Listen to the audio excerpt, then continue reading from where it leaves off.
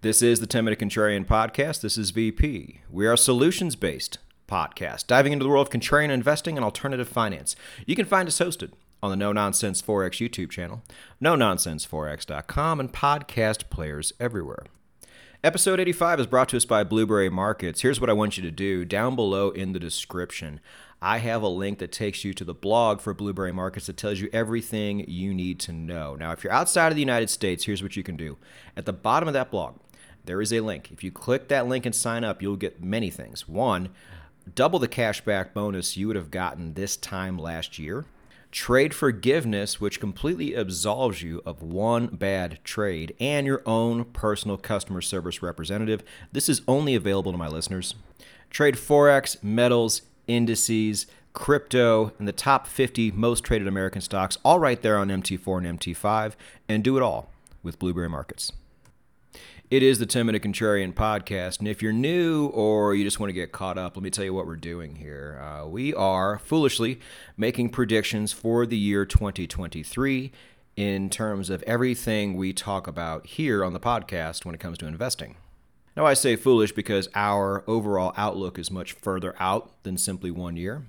But then again, we might be looking for really nice buying opportunities this year as well, and if things are going to drop, well, then we need to do what we can when the opportunity comes. And if we believe that price is going to go up this year, well, then maybe now is the time to buy. You got to do the best with what you have. And just for reference, let me tell you what I have. I am a generalist investor. I don't specialize in any one thing. You could argue currencies. That's probably fair. But as far as all the other stuff goes, maybe percentage-wise, I'm an expert because I actually take the time to study these things. But I have to rely on people far smarter than me when it comes to just about everything I invest in. So I take podcasts, YouTube videos, free newsletters, and paid newsletters, and then over time I decide who are the best people to listen to in terms of fundamentals and in terms of predictive ability. Take all that information, run it through my own filter, and then present it to you. And if it makes you feel better just by listening to podcasts like this and similar ones, you are probably experts too, just by, you're probably in that top fraction of a percent of people who really understand these things. So my point is, yes, we do have to rely on experts down the road, but go forth and go with confidence when it comes to a lot of these instruments because you probably are quite educated compared to most people. And that includes most people who are actually putting money down into these things. Now today we are going over world currencies and energy. And just to set this up, let me tell you from a macro standpoint where we are right now. So let's just take what we know. The era of free, crazy money is over for the time being, at least. We pretty much know the Fed wants a recession. Nobody else in that community seems to want it, but the Fed does, and the Fed is going to get what they want. And then also, zoom out a little bit. Globalization is coming to an end, which means the end of free, abundant stuff is also coming to an end. Couple this with the fact that commodity supply, almost all across the board, is going down, in some cases very sharply. And if I don't already sound like a broken record with a lot of this stuff, the 6 crises I blogged about, 5 of them have started. They don't all happen overnight. It takes time. And the one that hasn't really started yet, you could argue would be banking. And let's just hope that one never does. But as far as the other ones go, this is all very bearish. I don't know why people think just because we're in a bullish retracement that everything is good again. If you were to present them with these arguments, they would have a really hard time refuting it, I think. I said in my last blog that I wrote yesterday about crypto, how I think people especially people in the industry, because their industry is so reliant on bullishness, that they just kind of want to get together and simply wish these things into existence, which really serves nobody. All it does is get sucker investors into what is probably going to be a much larger bearish move down. Those are my thoughts on it. And so when it comes to currencies, if this is the case, why would I be anything but bullish on the United States dollar? On a micro end, you could present any argument you want. Look, we've seen this happen. When things get bad, that's where people go. And that is not going to be changing anytime soon. I ask you, what currency are they going to run to instead when things get bad instead of the dollar? Are you going to put your money in euro? Is that a safe haven to you? Are you going to feel amazing by throwing all your money into the CAD? I actually think the CAD's going to do fine this year, but that's not where you go. It's not where anybody goes. This is a kind of a tough prediction to make because as far as 2023 goes, I'm already starting out in a hole, but I still, with confidence, am very bullish on the United States dollar this year. I've bought positions in crypto and in metals and in energy, but they've been relatively small, or as we're about to talk about soon, they're at prices that are just so ridiculously low you can't pass up on them. And these are things that don't really correlate to the dollar anyway. So even though we have seen bullish action in many places, my outlook has not changed. I would be suspicious if it had changed. Everything I said in the macro sections is exactly the same as it was before. It's still pretty bad out there. Nothing has actually gotten better, except for inflation, and inflation still sucks. So yes, my forecast for the dollar is bullish.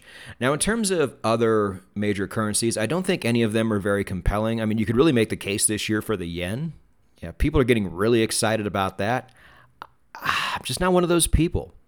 It's been really interesting to see the Bank of Japan actually make a move that is bullish for the yen after 10 years of just doing the exact opposite, which, let me tell you, has been great for Forex traders.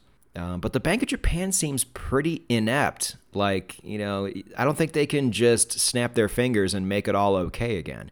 On top of that, the yen has already made a pretty large corrective move as a result of this. So going forward, which is what we're trying to figure out here, no. Again, how good would you feel if you were putting your cash into the Japanese yen? You'd be a bolder man than I. But that's really all I have as far as currency predictions for 2023. Now let's jump right into energy, and let's start with oil.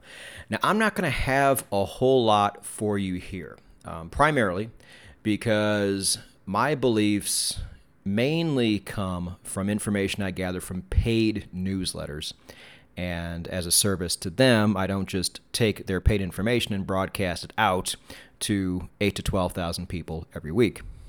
Let me just say that not only is supply slowly going down, it is mostly coming from the same places, which is problematic. We'll talk about that in a moment. And also, the one real bear case that I could see is if we just completely touch bottom this year and demand dries up. If we go into our little holes and we have this kind of like nuclear winter type scenario going on where everything's just horrible, then yeah, of course, demand's going to dry up for all energy inputs. No, but I do not see that happening for 2023, and I see the price of oil going up. I wish I had more for you there. On natural gas, I do have a bit more for you. However, this is a really strange phenomenon because this is something that was supposed to have really gone up by now as we're in the middle of winter in the Northern Hemisphere. But price has absolutely cratered. And you have to understand, I was bullish on natural gas completely irrespective of what was going to happen in the European winter. So these lower prices are a gift. I put out on Discord that I bought more of the UNG ETF at $14.50, and as is always the case, when I buy something, it drops, and so it's lower than that right now, and I might even add more to it. I have a lot in there. I really shouldn't, but I really think this is quite an opportunity. We have seen very cold weather in Europe in December, and then we had a heat wave for like a week, and then people thought that we were completely out of the woods now because of 1 week's worth of weather, which is very strange. Nobody wants a really bad cold snap in Europe, and nobody can predict a cold snap in Europe, despite what they're trying to say. But whether we get one or we don't get one, I'm fine with that. It actually benefits me to not have one because we can still buy at these lower prices, because long term, I am quite bullish, and I am bullish on the price of liquid natural gas and all of the companies and ETFs that go with it for the year 2023. And if anybody wants to counter by saying, the U.S. has so much of it now, blah, blah, blah, okay, that's fine. We're one country. Again, globalization is over with. Other countries are really going to need it, and they are not going to have it. And the United States only has so many boats to get this stuff across, and these boats can't even really carry that much supply. So if many parts of the world are needing it but not getting it, guess what that does to price? That's right, number go up. Let's now go to uranium. Here's the thing with uranium, if we've learned anything. You're just going to have to sit and wait. Lightning is going to strike these people at some point. It tends to do that in spurts. And the uranium market, everybody talks about how tiny the silver market is. Uranium is far tinier than the silver market, as many of you already know. So these moves, when they come big. But that big realization move that we're waiting for could be years away. We don't know. So it's almost just kind of like how people stack sats in crypto. I just kind of keep stacking uranium positions little by little over time because I'm really preparing for something big. They are building tons of nuclear reactors in China and the Middle East, and all the Japanese restarts are back on. If Belgium wants to shut down a plant or two, that's fine. That's one country. And a lot of these countries who are doing that are realizing their mistake pretty quickly. So I feel like all fundamentals are completely bullish for uranium. As far as 2023 goes, I'm neutral, but I will be stacking positions along the way, believe that. And if people say, oh, what about fusion and algae and hydrogen and all this stuff? You guys, anytime stories like this come out, I've heard so many of these in the last 10 years, cool, the technology might be there, but the application of this technology is so far away, it doesn't affect us any. What we have right now is what we have, and we will probably have that for the next 10 years at least. So plan accordingly. And we'll go ahead and end it off with probably the most frustrating commodity of the bunch, and that's going to be copper. Here's the thing about copper. Let me just kind of sum all this up.